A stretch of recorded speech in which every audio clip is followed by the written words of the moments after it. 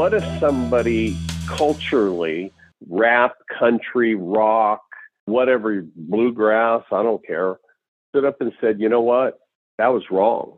And I got bad information, and I'm here to tell you it's not going to work. Don't follow what I used to do, follow what I do now. Why is that so fucking hard?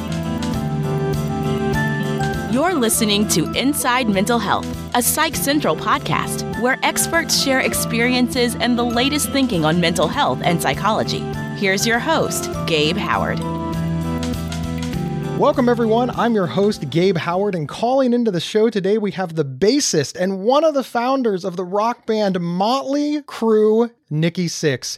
Mr. Sixx is also a best-selling author, and his latest book, The First 21, How I Became Nikki Sixx, is available now. Mr. Sixx, welcome to the show. Thank you very much. I'm excited to talk to you. And it was funny, when the new book came out and I was talking to some people, they were like, wow, man, New York Times bestseller. And I'm like, what? Oh, no, I'm not a rock star anymore. I'm an author. Well, now, but wait a minute. You're still a rock star. It just COVID sort of derailed you. Mötley Crüe and a host of other 80s bands and 90s bands. You guys were ready. I know because I had tickets and then poof, it just went away. Yeah, we're definitely 100% going next summer. We start way early, like in April, working in band rehearsals and stage production, wardrobe and lighting and lasers and, the whole thing. It takes a lot of people and a lot of time to get it right so that, when you plop down your money to buy a ticket, you walk out and you go, that was a great show. We want it to look like we just winged it, like we just stepped on stage and everything was great. But the truth is, it's a lot of work, and we didn't go last year, and it was purposeful. And I think we made the right decision because a lot of people went out and had some really bad experiences. My concern was, the vaccine rates were low, and I just didn't want to put our fans through it. Neither did my band. They just were like, everyone's going to live if we wait a year. For a rock band, we're trying to be grown-ups. Well, Mr. Sixx, obviously this is not a rock and roll podcast, so I've got to get to the mental health stuff. And today we're going to be talking a lot about your personal struggles with addiction and really what the public didn't see. Now, I'm a huge Mötley Crüe fan, and even as I talk to you, I can feel the rock and roll persona, a persona that has fueled your career for decades. Is that difficult for you, balancing the rock and roll fantasy that your fans love with the actual horrors that you faced with addiction?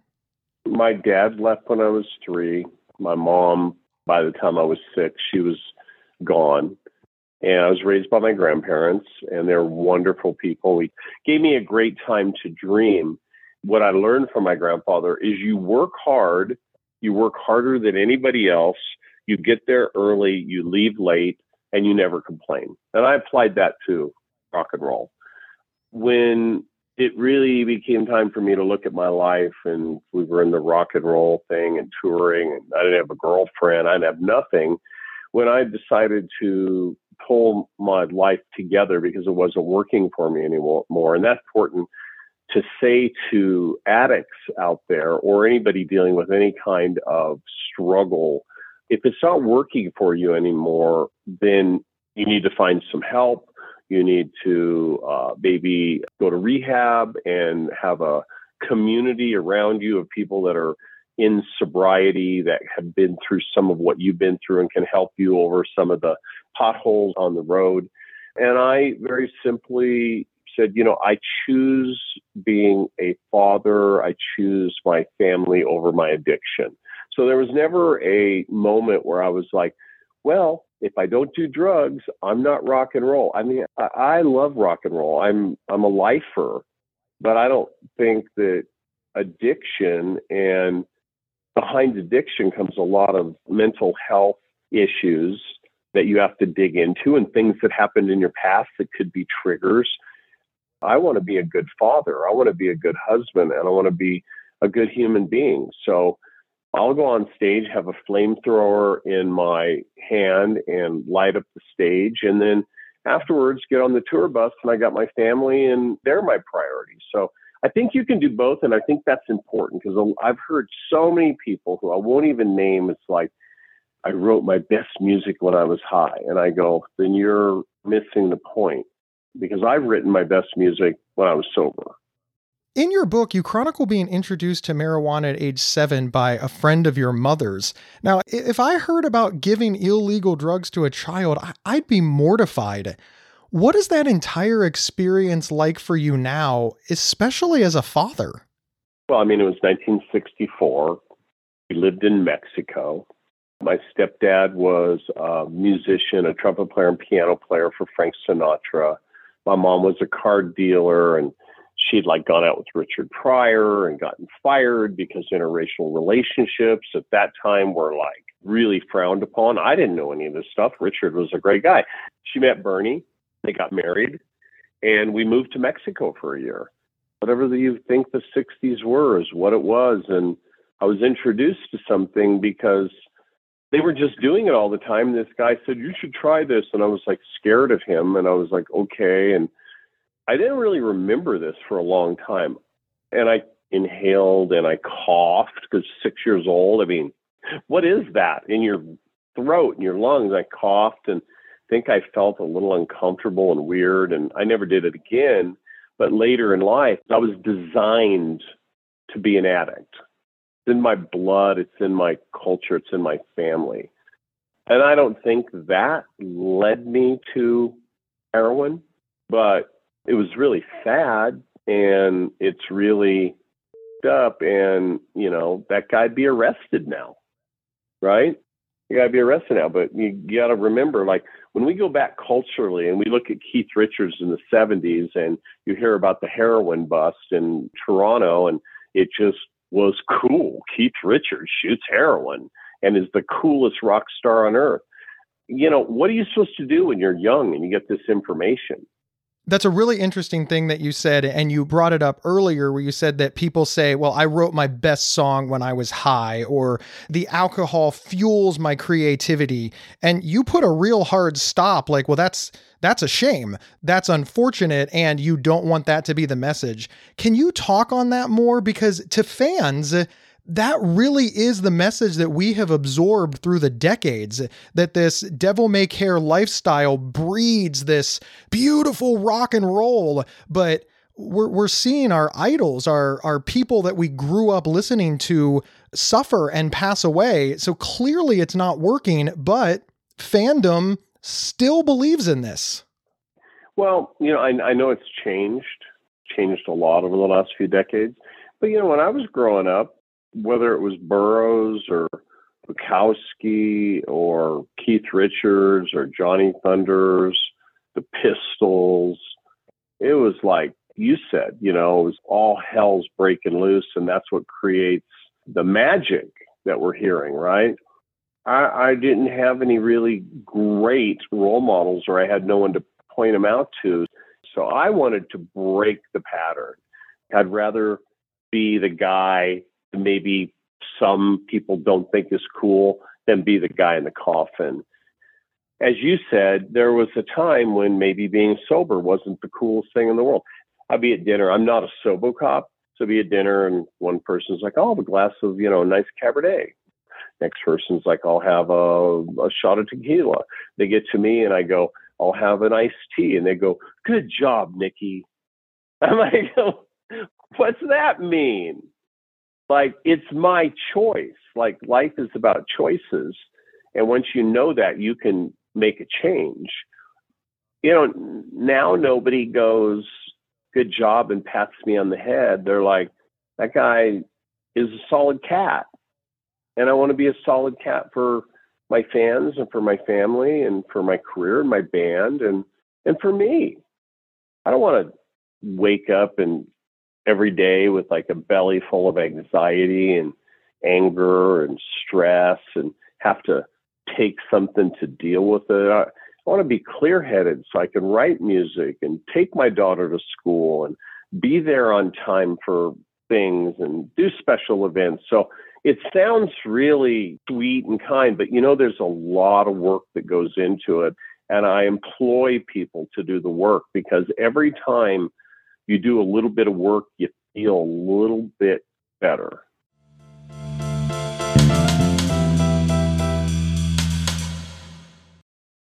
There are few words more misunderstood and misused than OCD. Imagine having unwanted thoughts stuck in your head all day, no matter how hard you try to make them go away, and then having to pretend that everything is okay despite having to feel crippled inside. That's OCD. 1 in 40 people suffer from it globally, but there's hope. If you have OCD and need help, you can get better with specialized treatment. NoCD offers effective, affordable, and convenient treatment for OCD and is covered by many major insurance plans. Go to nocd.com to learn more. That's nocd.com. Gabe Howard here to tell you about the Inside Bipolar podcast from Healthline Media. He does the show with me, Dr. Nicole Washington, a board-certified psychiatrist. That's right, a guy living with bipolar and a psychiatrist team up to discuss living well with bipolar disorder. Listen now on your favorite podcast player or visit psychcentral.com/IBP to learn more. Subscribe now so you don't miss out.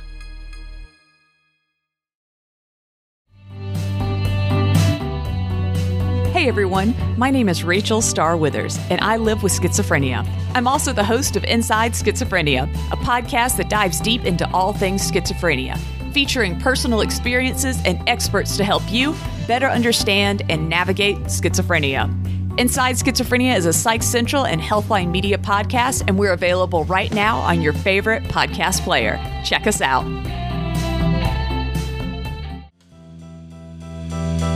And we're back discussing addiction with the bassist and founder of Mötley Crüe, Nikki Sixx. It's fascinating because people want to be outside themselves, right? Our lives are boring. Everybody's lives are boring. Your life is probably boring too. We just choose to only focus on the flamethrowers and all the cool things that, as you already admitted, takes you months to put together, but you make it look like you just came up with it. Do you think that people just take that escapism too far? And they believe that it's real, even though, like you said, somebody needs to stand up and say, look, it's fake. We're entertaining you for a few hours. You're escaping for a few hours. But look, Spider-Man's not real. Nikki Sixx isn't real. These are our personas. That's fun. But then we got to get back to the business of taking care of ourselves. I mean, I think Nikki Sixx is real. I think that what I have evolved into is a better version of myself, which was an offshoot of my earlier life when I was Frank Ferrana. I don't think so much that we have to go, everything that you see is fake. And I just walk my dogs on Saturday and that whole badass thing on Facebook. I don't think that's necessarily the right way to go. I think it's like, hey man, I'm an artist, I'm a this, I'm a that. I struggled with this. I struggled with that. My dad and my mom weren't present. I was never told I was loved you as a kid. They got that from their grandparents, blah. And just be open like we're being right now, whether it's through podcasts or interviews or social media and radio and streaming services, to share your story. I mean, that's what AA is about. It's like sharing your story. Sharing your story is fantastic, and I know you're a proponent of Alcoholics Anonymous, but how do you feel about professional therapy, like seeing a therapist? I am a big believer in therapy. If you have the right therapist, not everybody believes in that. I found that having a person with years of experience is a great place to go and have some you time, if you can find that right person. It's helped me immensely. Now, Mr. Sixx, in general, I don't like to ask my guests questions that other interviewers have already asked them because I want to put new content out into the world. And I definitely don't like to ask follow-up questions to those questions. But something you said on another show really intrigued me. And you said that all addicts need saving. What did you mean by that? Well, when I say, all addicts deserve saving, that's a message that has been passed on to me, and anybody that hears it, if I get to pass it on, and you're an addict, you're out there struggling, you're like, yeah, but everybody tells me I'm a loser and I don't have any morals and I need to be closer to God and I'm a waste of time and you're a piece of this and you're a hunk of that. How are you supposed to get out of a hole when people keep shoveling dirt on your head? I understand that addicts make bad decisions. I have too. But we all belong to this bigger story of life, and we all deserve an opportunity. And if you can't get it from your family, try and get it through maybe AA or NA or therapy, or maybe you have to get out of a situation. But we all deserve that. And it changes the energy of the planet. The more people that are able to get help, mental health, addictive health, to help, it will change families and communities and what people do. I've been able to, in my recovery, do some really great stuff. I mean, I'm not even talking about my children or my wife or stuff, but I make mistakes too. We're human. We do make mistakes. Sometimes lingering message from my mom, lingering message of stuff I thought from my dad. But when you're sober and you have community, or you have, a way to reach other people that go through similar thing, it can kind of diffuse that. And that's important that we do that, because enough resentment, enough hell rain down on you at the wrong time, or the right time, however you'd want to say it. People can sometimes go, it just was better when I was using. And, families do that. Families do that. Friends do that. Communities do that. The news does that. It's easy to put somebody down. It's easy to kick a dog when he's down. How about reaching down and pick them up, help them? You are a big proponent of Alcoholics Anonymous, or any peer support group where people get support from people that have been through what they've been through. Now, I have to imagine that it was probably difficult for Nikki Sixx to find somebody who had been through what you had been through. Did you find that to be true? Because I'm just imagining you sitting in like an AA meeting and you're like, yeah, I'm the bassist for Mötley Crüe. And everybody else is like, okay. Sure, we relate to you, buddy. Did you find that hard to get support or give support, or was it completely irrelevant? No, I think, I had a great man who's passed away quite a few years ago, Bob Timmons, who was really important as far as helping me to understand the program. And the program is not, it's not a paparazzi fest. We would go to these meetings and it's like, hi, I'm Nikki. I'm an alcoholic. Hi, Nikki. Next guy. Hey, I'm Joe. I'm this. And then you get it and you share and you talk. And then there's someone with wisdom there who can walk you through maybe what you're going through, or maybe what you didn't know what you're going through, and you leave and then you pass it on. So it was never about that. I'm pretty blue collar cat. I live in a town of 9,000 people. I grew up in a town of 4,000 people. I sought out places that didn't have anything to do with celebrity or any of that kind of stuff. Just people that were trying to stay sober or pass on the message. People that are trying to get healthy really don't care about anything else. That hour and a half, whether it's just trying to get some tools because they want change. It's the hard work, right? I put hard work into my instrument. I put hard work into my lyrics. I put hard work into my books. I put hard work into my sobriety, because without the sobriety, there is nothing. I've told my wife, my sobriety comes before anything, because if I'm not sober, everything else goes bye-bye. You said specifically that when you get clean, life doesn't swell up into a big bowl of cherries. When you get off drugs or whatever Band-Aids you've been using to cover your wounds, you start to hurt and ask hard questions. What was that like for you? I hit such a bottom to the point where I had overdosed and been dead for 2 minutes. I don't say that as a war story. I'm saying that as like, it could happen to you too. And now it's happening to people left and right. The thing that I try to talk about is like, it's even more dangerous now than before, because you don't even know what you're getting.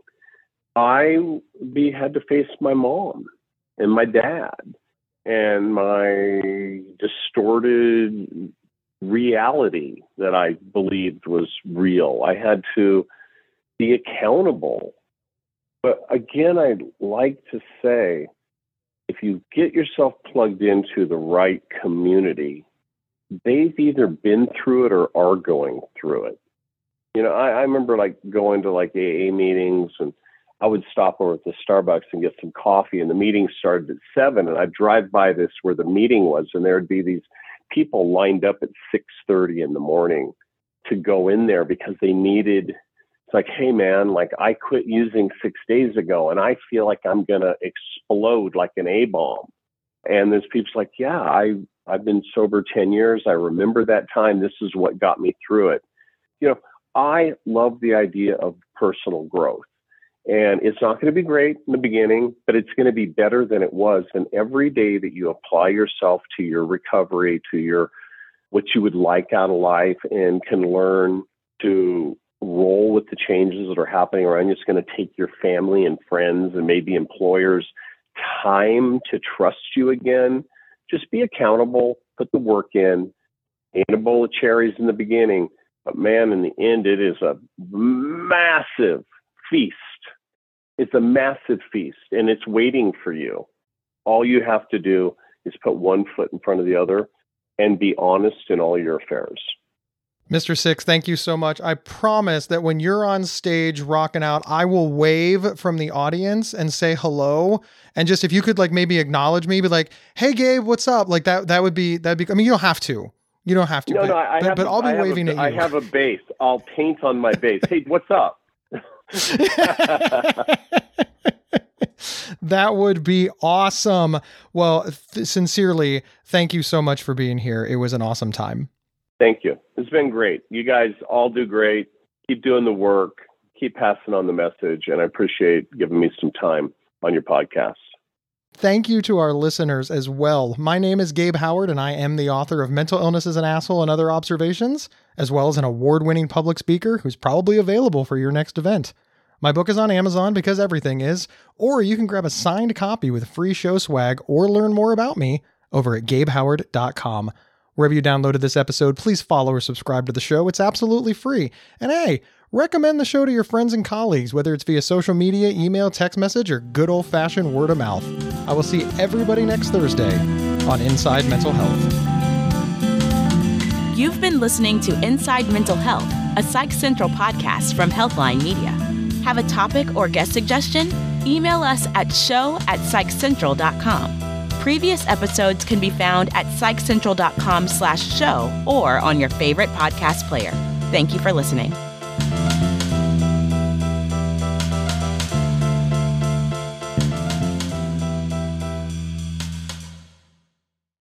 There are few words more misunderstood and misused than OCD. Imagine having unwanted thoughts stuck in your head all day, no matter how hard you try to make them go away, and then having to pretend that everything is okay despite having to feel crippled inside. That's OCD. 1 in 40 people suffer from it globally, but there's hope. If you have OCD and need help, you can get better with specialized treatment. NoCD offers effective, affordable, and convenient treatment for OCD and is covered by many major insurance plans. Go to nocd.com to learn more. That's nocd.com.